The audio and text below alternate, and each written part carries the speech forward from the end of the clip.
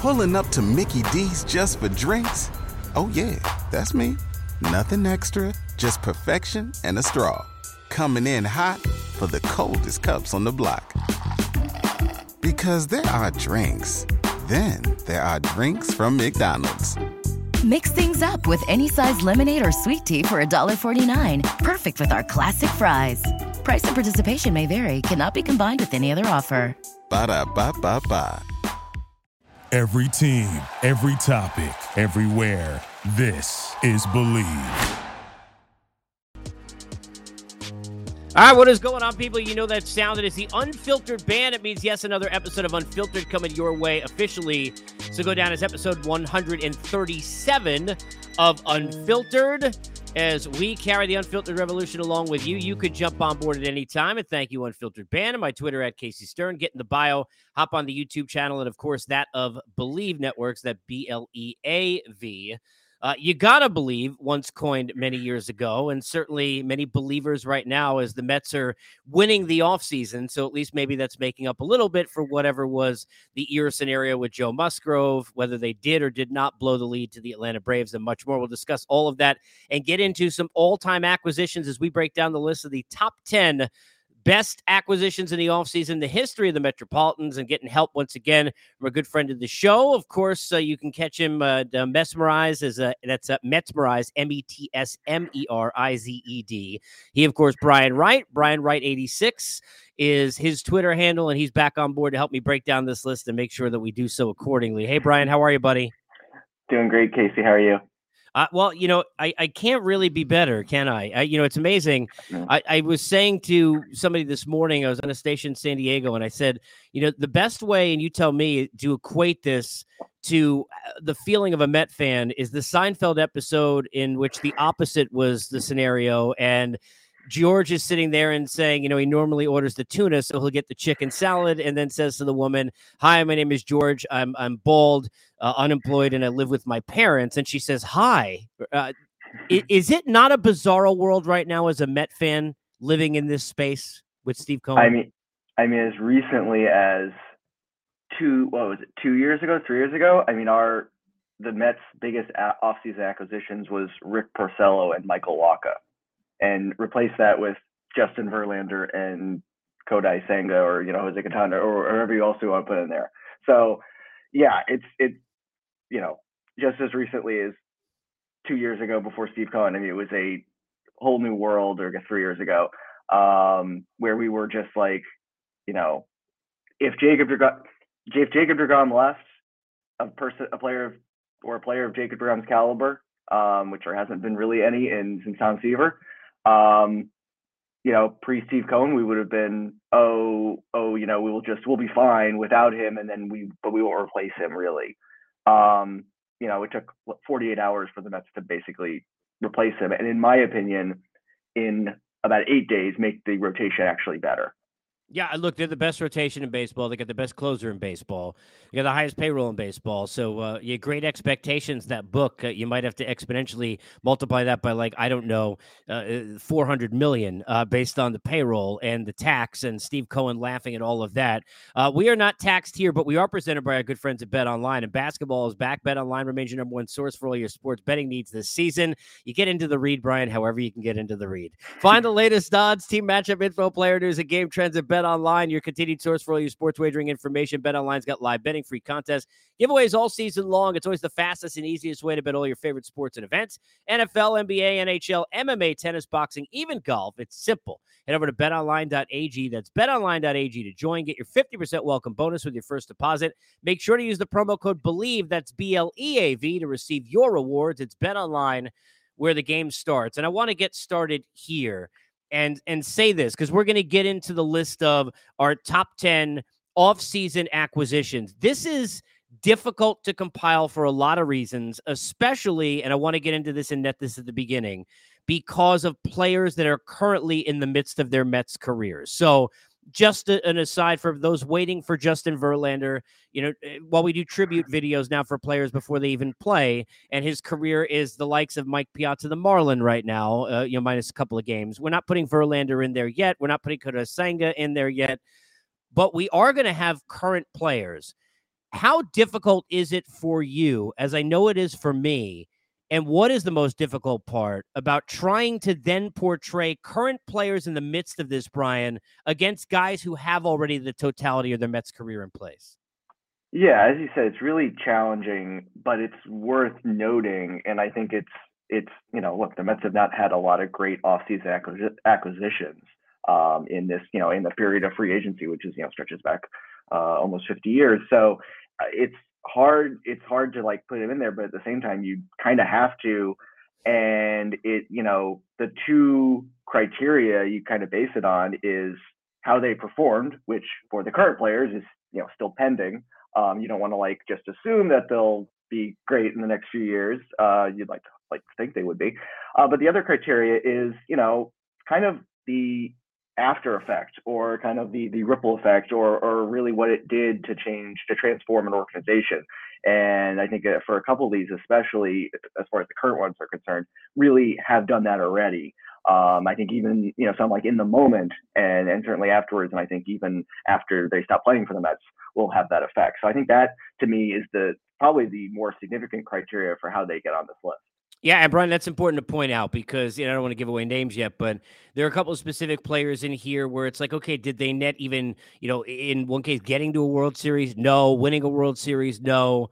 But when you could take the Mets from a business standpoint and a relevance standpoint from irrelevant, and nobody cares, and the Met fan isn't going to Shea at the time or Citi Field now, to all of a sudden, whether it's every 5 days for a pitcher or every day for a position player, they're on the map. Free agents consider them more viable. The team is more viable as a winner. Consistently, they're a postseason contender where they were not. That's where those things come into place. And I think certainly in a couple of these instances, that is something that we look at. The other part that's interesting before we get into this list is that when you look at some of these players, their stories changed as their careers went on. I mean, look, we mentioned current players. Edwin Diaz, who we'll get to at some point on this list, would not be somebody after the first year, after that trade, with Cano involved, that would be on this list. Fair to say, Brian, people would have him on the list of maybe the part of the worst acquisitions and worst trades and worst moves that the Mets had ever made. That's what's always fascinating to me as you look through the timeline and we go through these players, is how those chapters are written. Because going back to why is it easier when it's over? Because in the midst of it, these stories change very quickly based on what the player does and based on what the team does with the players on them. Oh, yeah, absolutely. I mean, we'll get into Edwin Diaz, but I mean, no one can say that their thoughts about Edwin Diaz did not change over the last 3 years. Yeah, I would say so. Let's get to the list. Again, top 10 offseason acquisitions. You could tweet us. Tweet Brian at Brian Wright 86. Tweet me at Casey Stern, and let us know after we post this, whether you're watching it on YouTube or listening Apple, Spotify, everywhere you get podcasts, your thoughts on the list. Is there's always going to be debate. And I have somewhere, and I'm going to get into this with you, where it's like, okay, I'm comfortable, and then what about this? And hence the debate. There's no debate that one of and among certainly many, but specifically there are a couple of plays and a specific catch in which number 10 is mentioned often in terms of the greatest moments in Mets history. And a lot of younger Met fans may not know about Tommy Agee and hear about him when it comes to old timers, but don't understand the acquisition that he was. Why is he the right fit, Brian, at number 10? Yeah, so he was the American League Rookie of the Year in 1966 with the White Sox, and then Chicago dealt him after the 67 season. And, that was 69 Mets. That was a team that relied so much on defense. And Tommy Agee, of course, you talked about the catches in the World Series in Game 3 of the World Series. I mean, that is, his defining moment. That's one of the defining moments of the Miracle Mets. Agee's first season was a real struggle, but he figured it out by 1969. And aside from Cleon Jones, was the best everyday player. That was a team that had a lot of platooning. So he was really an everyday player, and could argue was the best when you combine his fielding and his hitting. That Game 3 of the 69 World Series, he basically won on his own. He made 2 catches that saved 5 runs, and he hit a home run, and they won 5-0. So it's like, maybe he won that game by himself.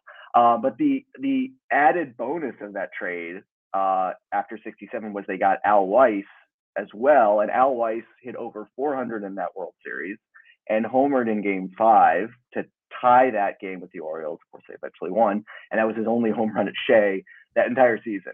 So a nice little bonus to a deal when the time was right. When the time was right. Yeah.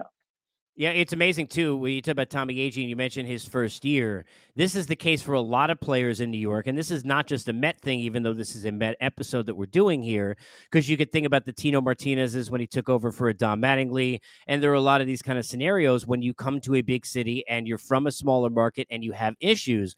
But I'm looking at our list without giving it away. I see right off the bat at least 4 names who had bad first years with the Mets and who after their first year would have been nowhere near a list, would have been in a bust list. And that's something to remember. Now, you don't have that kind of luxury with Justin Verlander or even a Senga who's on a 5-year deal because of the importance of 2023. But it is something to remember and at least be fearful of if you're a Met fan, that a lot of guys do have a little bit of an issue. Now, for Pedro Martinez, who's at number 9, his biggest issue at the time was he was not even offered, and I've talked to him about this many times, not even offered a multi-year deal by the Red Sox. It was an odd scenario after what played out in 2004, in which Curt Schilling had really kind of overshadowed him as the ace of that team, but Pedro was still a big part of that run, and certainly we know about Grady Little and whatnot in 2003. I've talked about this signing I don't even know how many times, especially many, many times privately and publicly with Jim Duquette, who I worked with for years, who was in that front office. And I have said that this is the most underrated signing of my lifetime with the New York Mets. A 4-year deal, was it 54 or 64? I can't even remember. I think maybe 54 million or 64 million. The amount of money, Brian, that they made from Pedro Martinez in terms of what he did bringing people back into the building, not only every 5 days, but the attention that he grabbed and giving them a franchise face, the fact that Carlos Beltran and others are never on this team, not even talking to this team about deals without Pedro Martinez. How underrated do you think it is, the time period and the tenure of Pedro Martinez with the Mets?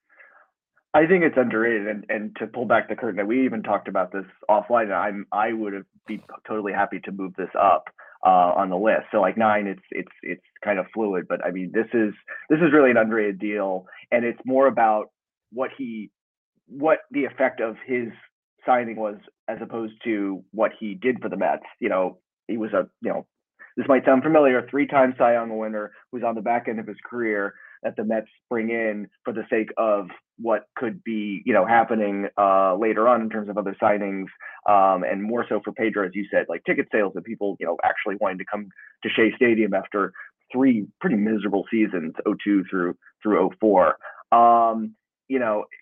As we found out, Pedro had one really good year left, and 2005 was a really good year. Yeah, he's very good. Very good. Yeah, and 2006, he was not the same, got hurt, missed the playoffs. Who knows what Pedro Martinez in the postseason would have done for the Mets. It's hard for me to even think about that. But as you said, what made it really important was that it was the first signing for Omar Minaya in his first offseason, set the stage for recruiting, Carlos Beltran not too long later. That was the big fish of the. And that doesn't happen, Brian, without Pedro. I mean, no, Beltran has said that meeting, which was around Thanksgiving or whatever when they said, I've heard that story many times, where they wouldn't leave his house, right, when they went down to Puerto Rico, all of that does not happen without Pedro having preceded it. Yeah, and I wonder if Carlos Delgado comes in a trade the next offseason. So really set the stage for the 2006 Mets. As much as disappointing as it was to not get to the World Series, I don't think that team would have been the same without Pedro Martinez coming in and Beltran and Delgado. And he brought back, he brought a swag that team didn't have. Mm-hmm.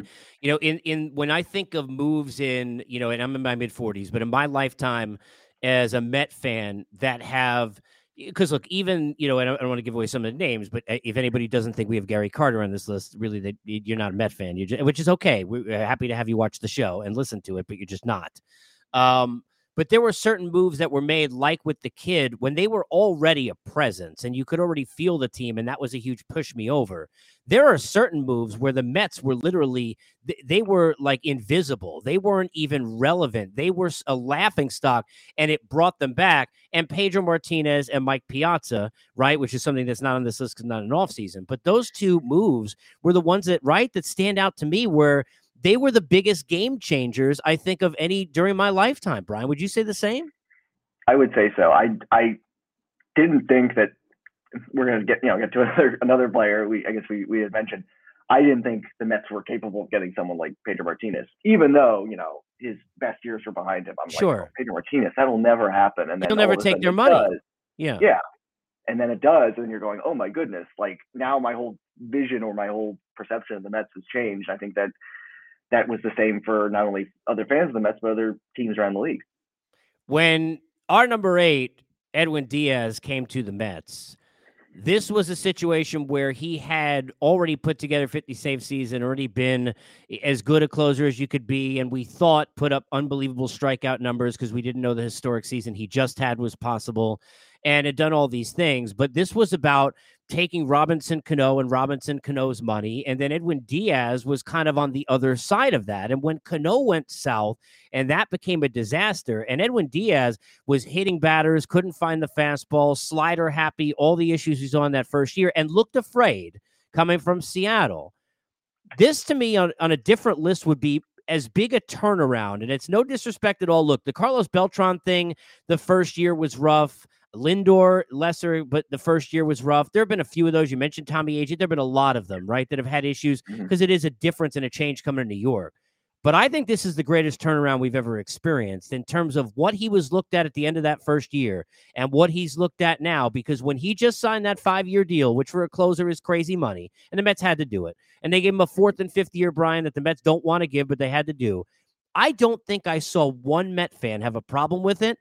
Can you imagine going back in the DeLorean and telling Edwin Diaz's fans, Met fans, during that first season that, hey, don't worry, you're going to give him $100 million over 5 years and you're all going to love it? You would have thought I was certifiably nuts.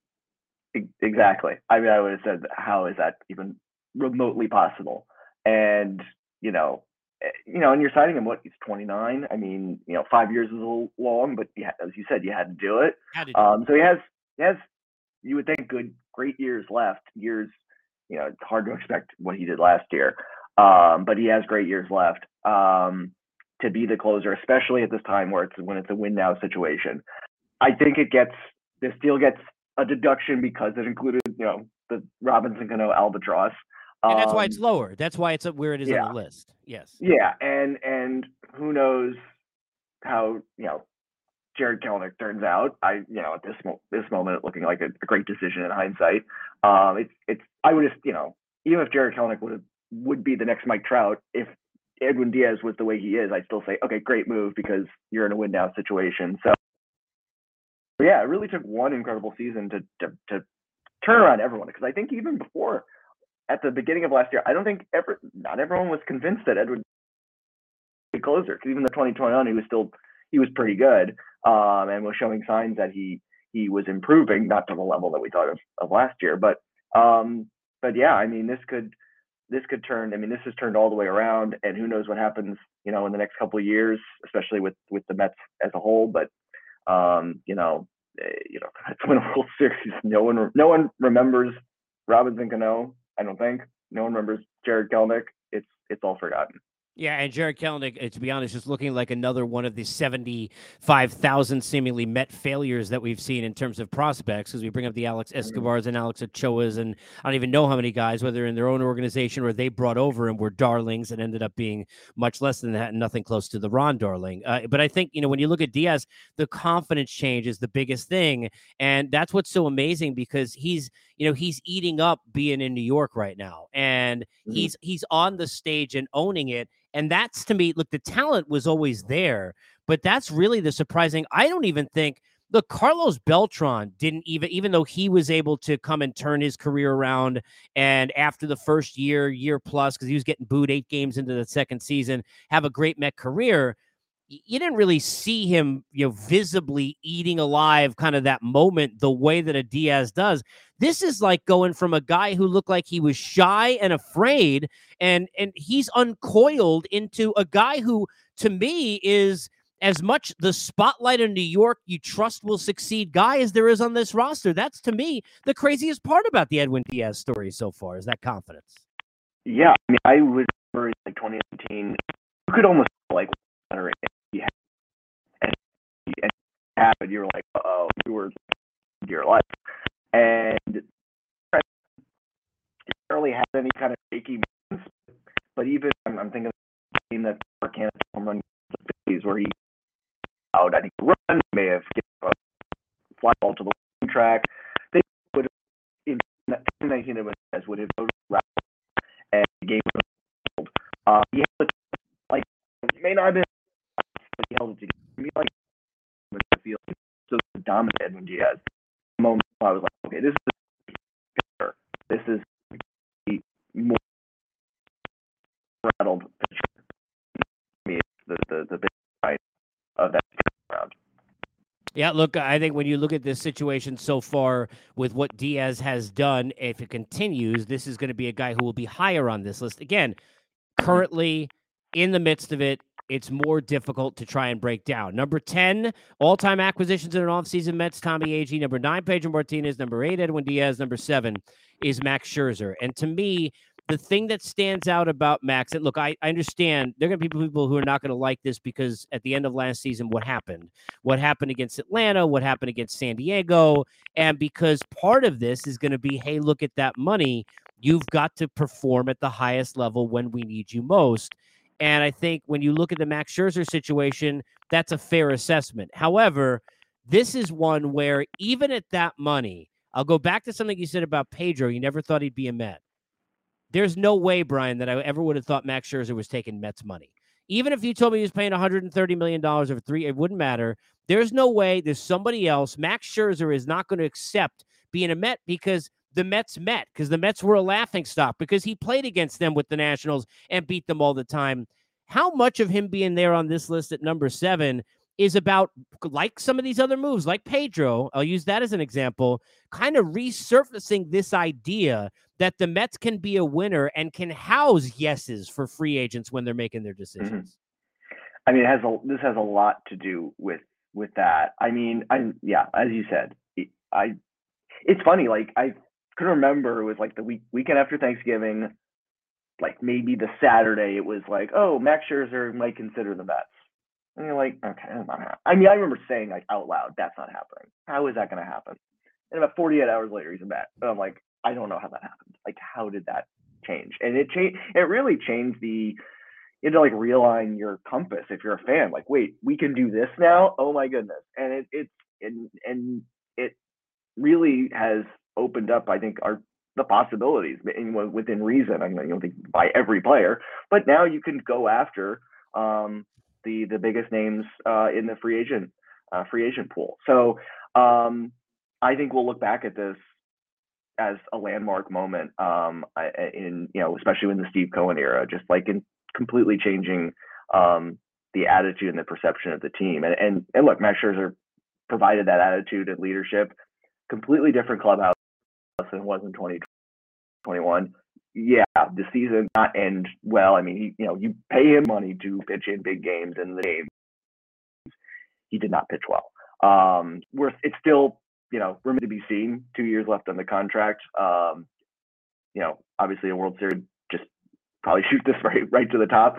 But for what it does, not only in the next couple of years, not only this year with Verlander, but the next few years and beyond, I think has just really set the tone for the Mets as free agent players for years to come. Yeah, there's no Verlander if Scherzer's not on this team. And they're not changing the culture with Buck alone. And no offense to Mark Canha, but Scherzer a huge part of that. And, he made everyone believe because of how much everybody recognizes, look, and it is money and the Scott Boras and all of that, but Max Scherzer wants to win. And when a guy who is destined to basically every year be mad at himself if he gives up even a run, that's how much of a guy he wants to just win it all. When he says that's a team that can do this, that is something that made a statement, I think, to everybody. And one of the big reasons why Max Scherzer is at number 7. So you got Agee at 10, Pedro at 9, Edwin Sugar Diaz at 8, Max at 7.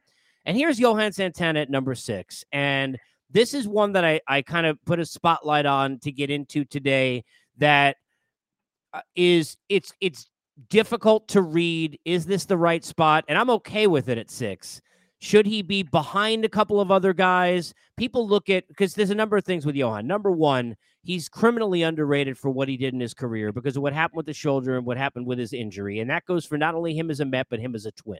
I mean, even more so as a Twin, because when he was with the Twins, I mean, he was the best pitcher in the sport. Nobody was paying attention to him because he was in Minnesota. Mhm. He was not at that level necessarily with the Mets. But you look at his numbers and what he did, and again, a guy who was a game changer when he came in terms of making the big signing. He was the top guy who was out there in the market when they signed him. I think it was 137 million maybe. When he signed that paper, the best guy in the world who was available decided to be a Met, and again, things from there changed for our number 6 with Johan Santana. And it wasn't the same, like, that, it wasn't like Pedro, where it was like 3 years of, being a laughing stock, like an almost a last place team or a last place team, and this kind of, and changing everything. It was coming off 2007, the collapse. So they needed some kind of, cleanser, in a sense. Like Verlander and Senga just were for this offseason, right? Yeah, something like that. Yeah, pretty much. Oh, I forgot about, how the last season ended, temporarily. So yeah, the Mets need to make some big move, and this was the biggest. And I think if I remember, it was a trade. It was, Carlos Gomez, I think went to, among others, went to Minnesota. I think they required a contract extension on top of that. And I think they made that happen. Yeah, I think it was 137 million. Yes. Yeah. So yeah, and I think he gets. Everyone remembers the no hitter, so it's not like people forget Yohan Santana. But I think he was underrated because he was, aside from 2008, he was rarely, if ever, healthy, or he just had a bad team behind him. And 2000, that no hitter in 2012 was one of his last healthy starts. Who knows if he got pushed too long? That'll be debated forever. And then some people think he didn't satisfy expectations, but that's again product of poor health. His shoulder. He wasn't playing on a good team after their 2008. 2008, when he did have a good team and when he was pretty much healthy, he was a Cy Young contender. Had that phenomenal start, if you remember, on a bad knee, game 161. They had to win in order to stay in the division race with the Phillies. Pitched a complete game, second to last game at Shea Stadium. That's the game. I honestly, I was a no-hitter. That's really the game I remember for Yohan Santana, where he wanted the ball and he pitched like the great pitcher he was in Minnesota. So it didn't go as planned, but it was better than I think most fans give him credit for. When you win a World Series, you are always going to be remembered, and the teams and the players are, immortalized forever. That's just the way that it is. But even within those teams, there are kind of not forgotten, but these underrated players that seemingly don't get discussed enough when you have stars. So when you talk about the 86 Mets and you think about all that could have or might have been, you still talk about Keith Hernandez and Darryl Strawberry and Dwight Gooden and Ron Darling and even Lenny Dykstra because of the presence that he had, and Mookie Wilson because of the play with the Bill Buckner and a million other things. And then our number 5 at Bobby Ojeda kind of gets mentioned, and you remember, oh yeah, those starts in that postseason run. Oh, yeah, how consistent he was during the course of that year, where people don't realize and go back to the numbers of what he did after he came on. And then as he continued on, because, look, we all know what didn't happen in 88 and so on and so forth. But when people think about Ron Darling and Dwight Gooden, they kind of almost go to Sid and think about, honestly, like when they think about underrated. And in the Swiss cheese there somewhere is a Bobby O, who we've got at number 5 in terms of all-time offseason acquisitions for the Mets. Yeah, and I think after 85, there weren't many holes on the Mets, but probably the biggest, it was a back end rotation guy, specifically a left-handed starter, and probably he'd have filled that. They got him from the Red Sox. So not only was he not a back end rotation, he was top of the rotation. Arguably the best pitcher on that team with Darling, Fernandez, and Dwight Gooden. And you had mentioned, had some great postseason starts. Game 2 of the NLCS, I think, was a complete game. Game 3 of the World Series, and Mets are down by down 0-2 in Boston. Pitches a great game. So yeah, it's a shame. 87 he got hurt. 88 he had the off the field garden hedge incident that took him out of the postseason, and who knows what would have happened against the Dodgers there. So 86 was really his only real healthy season when he could really perform up to beyond what he was really capable of. And it's you talk about the Tommy Agee deal, also got Alois. The Bob Ojeda deal, who goes to the Red Sox in the exchange? Calvin Schiraldi, who was on the mound for the Mets, much of the Mets World Series comeback in Game 6 and continued his meltdown in Game 7 to allow the go-ahead runs. You know, we talked about, like, for example, with Santana, you know, guys who get traded over and then they make that decision to stay because there's never a guarantee, and some are rentals and some have a couple of years left. And look, the Padres are living in this world now with Juan Soto, right, where they don't know what's going to happen to him in 2 years. Number 4, Francisco Lindor is the greatest shortstop the Mets have ever had. And that is where I lead with him, because I don't think that people realize that this franchise has had an exorbitant amount of great pitchers. This franchise has had catchers for sure, and we discussed them when we got into our list last time, with Carter and Piazza certainly at the forefront of that, but they've had others, right, that get forgotten. They've had first baseman. They've had third baseman. Yeah, I mean, you think about just in one time period having Ray Knight and then the criminally underrated Howard Johnson, who we had at number 1 on that list we did a couple of months ago. But that's not this position, because that's Rafael Santana and Bud Harrelson and Kevin Elster. And you can go to Kurt Abbott, who was in a World Series, or Mike Bordick, who homered in the first game, I remember, after he came over there, or all the other names in the Ray Ordonez's of the world and whatnot. He's the best shortstop the Mets have ever had, and he's our number 4 as the 4th best acquisition already that they ever made in an offseason. Why is that the right place for him? Yeah, I think it's both because he's now the best shortstop in Mets history. You know, just probably better than Jose Reyes. The first landmark deal of the Steve Cohen era, when Steve Cohen really took over, did not have a lot of time to make the kind of moves that he's making now. So the kind of this first landmark deal was this trade with Cleveland. It really worked out for both sides, if you think about it, with Rosario and Jimenez going to a playoff team in Cleveland. The Mets getting not only Lindor, but also Carlos Carrasco. Lindor's first season, we had talked about first seasons in New York.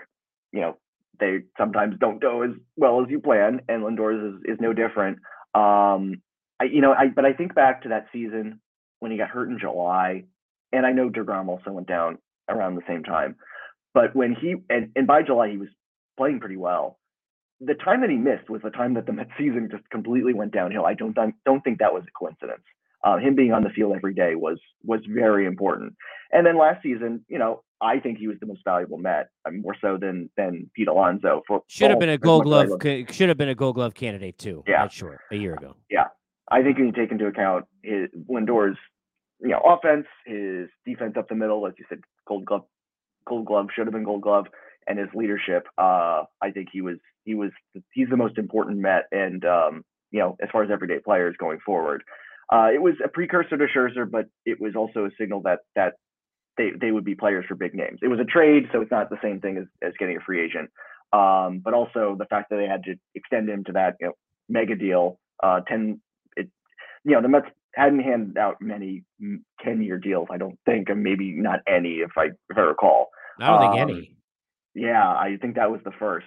So I think it'll ultimately be a positive. I don't like to make, you know, rank stuff in just like thinking ahead, but Lindor is a long-term, you know, fixture on the Mets, and I think there'll be more postseason runs with him on board. So that's why I have him this high.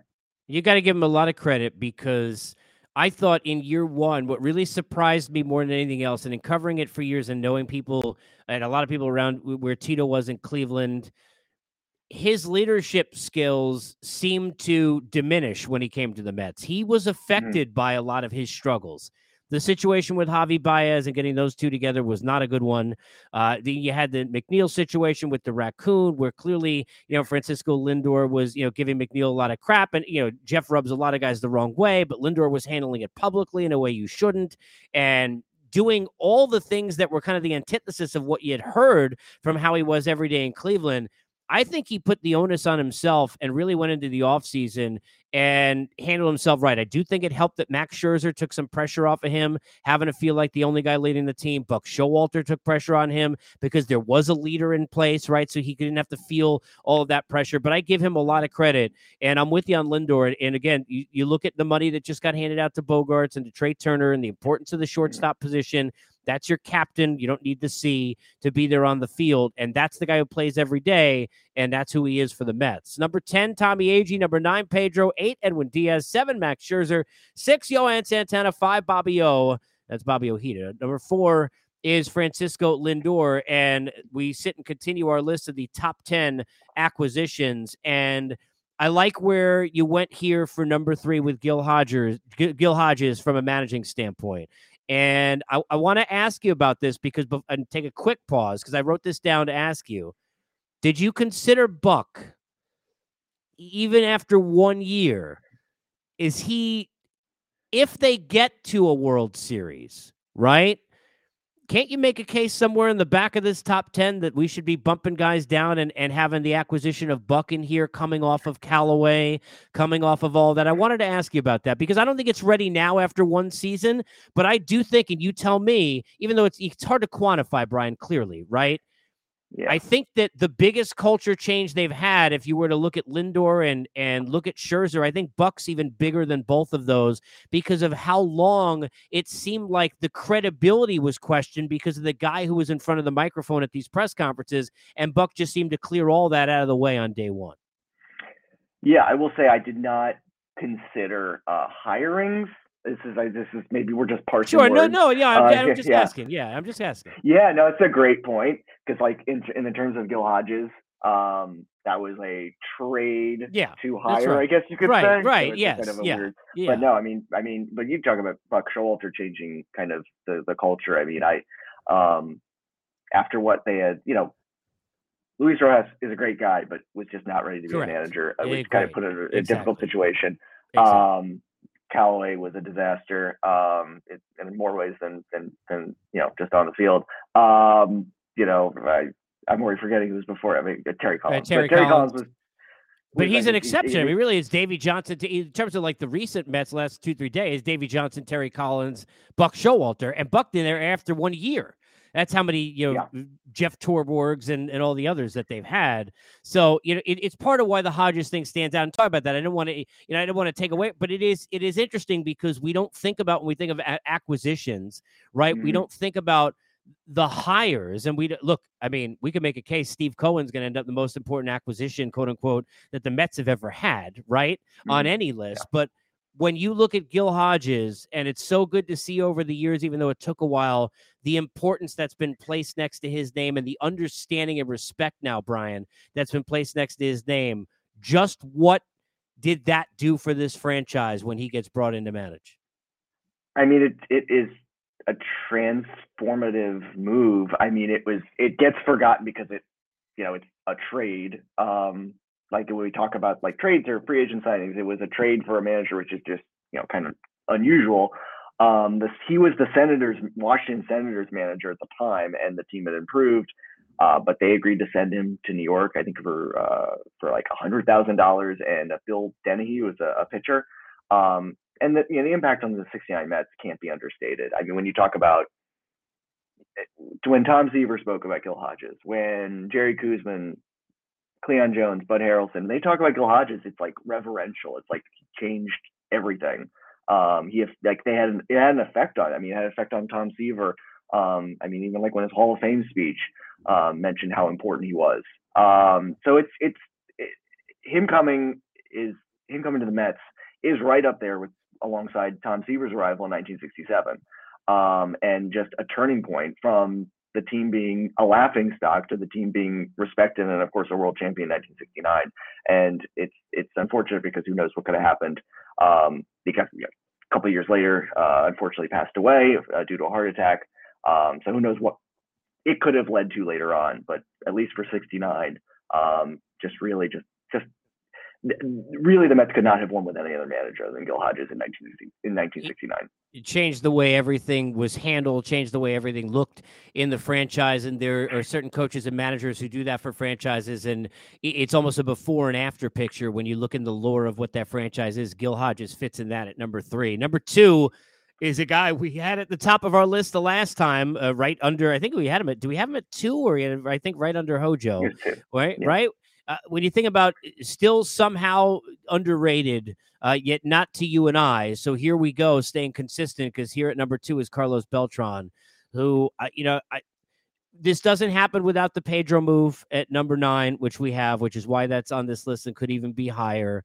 Carlos Beltran was in a situation where he was coming off the 8 home runs in the postseason in Houston. The time before that, before he was traded, was in Kansas City.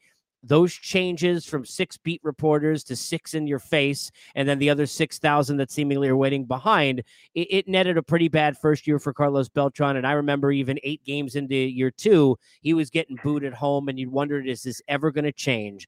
A lot of people remember the at-bat against Adam Wainwright. Nobody was going to hit that pitch. Should he have swung? They don't think about, and Cliffy will be the first to tell you his at-bat before that, or any of the ones where, by the way, after, the situation with Endy and the catch, bottom of that inning, Valentin and Endy Chavez had chances to drive in runs, and they don't do it. But everybody remembers nothing except just 2 things: Aaron Heilman and Yadier Molina, and the fact that Carlos Beltran didn't swing. Aaron Heilman not on this list. Carlos Beltran is. Why does he belong here at number 2?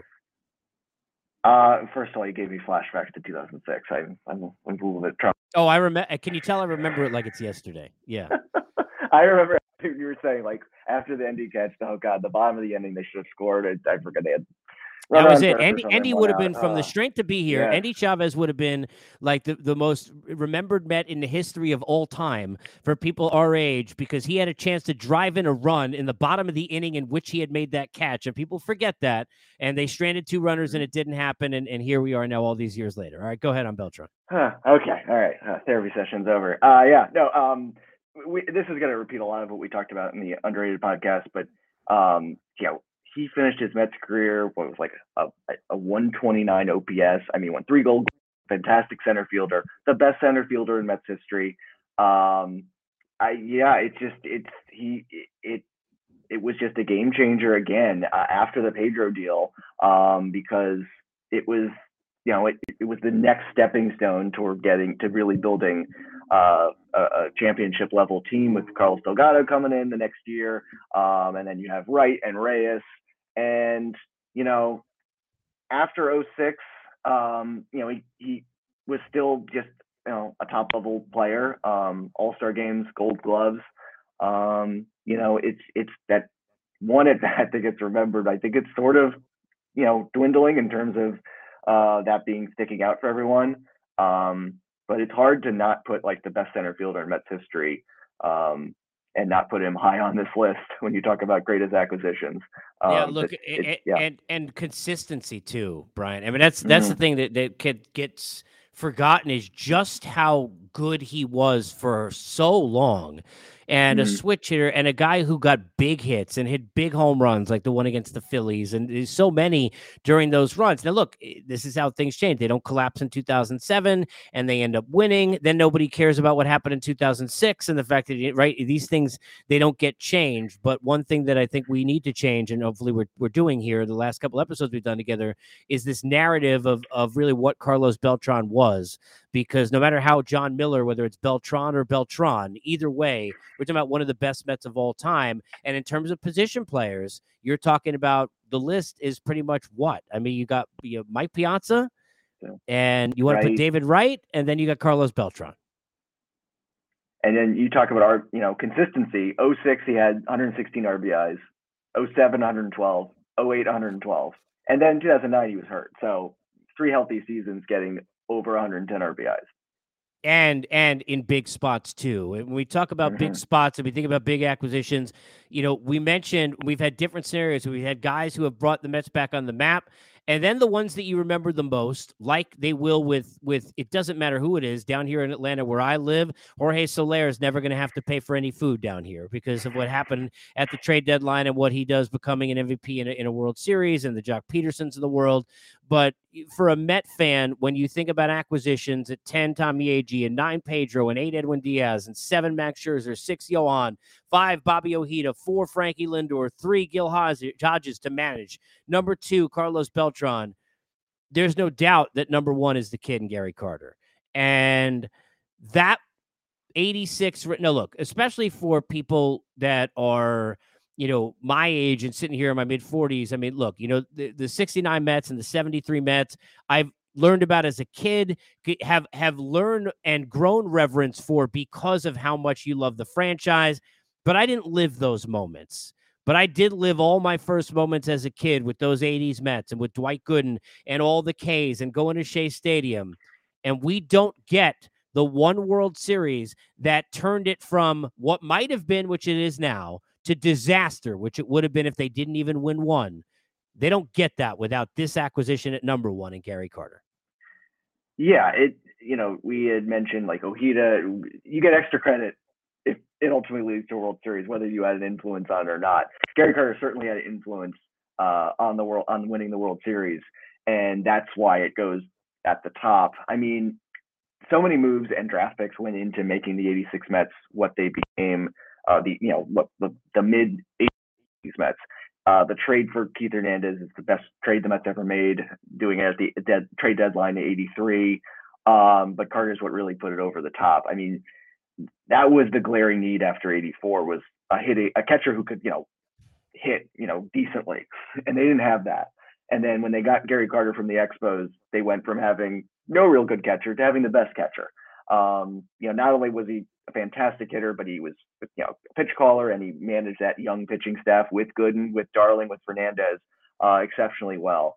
'85 was tremendous. Was exceptionally hot in September, but they ultimately came up short of the Cardinals. '86 was really his last great year, but it ended the way everyone hoped it would. So when you look back, despite getting just 2 great years out of Carter, I mean, I know he was an all-star in '87, '88, but those were just kind of, to me, ceremonial. Really getting 2 great years of Carter, it was definitely worth it because, the result matched what the intent of the trade was. This move does not get made. That team doesn't win. And if that team doesn't win, we don't have '86 to fall back on. It's not, hey, it should have been a dynasty. Nobody cares how the bad guys won if they didn't win. Then they just would have been, oh, remember those guys. And that's how quickly things change. And it's why when you get to those moments, the teams who are able to finish it off, they have those special memories like we have with '86 and with Gary Carter at the top of this list. Brian, always a blast, man. I appreciate this. Everybody give Brian a follow at Brian Wright 86. We'll do this again as we go on throughout the offseason, man. Always fun to get together. Yep, always great, Casey. Thanks so much. For all of you, stay on board the Unfiltered Revolution. Let us know what you think of the list and tweet us at Casey Stern, at Brian Wright 86, and get with us along the way. As always, here on Unfiltered, we are presented by our good friends at Bet Online. Thank you for listening to Believe. You can show support to your host by subscribing to the show and giving us a 5-star rating on your preferred platform. Check us out at Believe.com and search for BLEAV on YouTube.